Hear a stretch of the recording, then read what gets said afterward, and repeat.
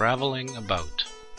To wear out cushions by sitting on them is better than to wear out shoes by traveling about.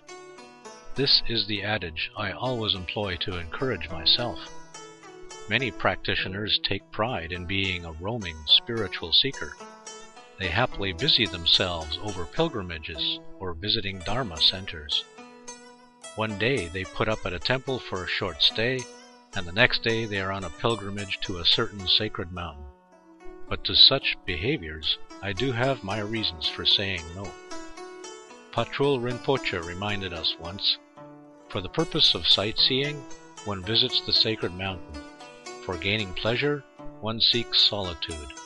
On the surface, they seem to be spiritual practices, but in reality they are not.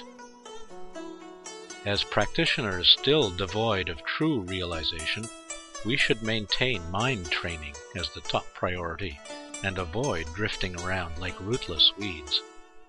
If we give ourselves up to distractive minds and roam about, we are certain to waste this most precious life. Suddenly, aging and illness butt in uninvited, but it's too late to cry over spilled milk.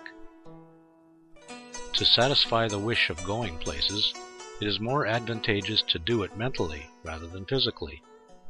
All the 3,000 worlds are hidden in book pages. The Avatamsaka Sutra, for instance, is a complete tour guide. While staying put, one's imagination journeys at will the infinite Avatamsaka cosmology. It is far better than taking trips that tire the body and the mind. Touring in books saves one from encountering bad weather, landslide, earthquake, bandits, or wild beasts that could happen on the road, or even the danger of losing life or possessions. I urge you to check it out.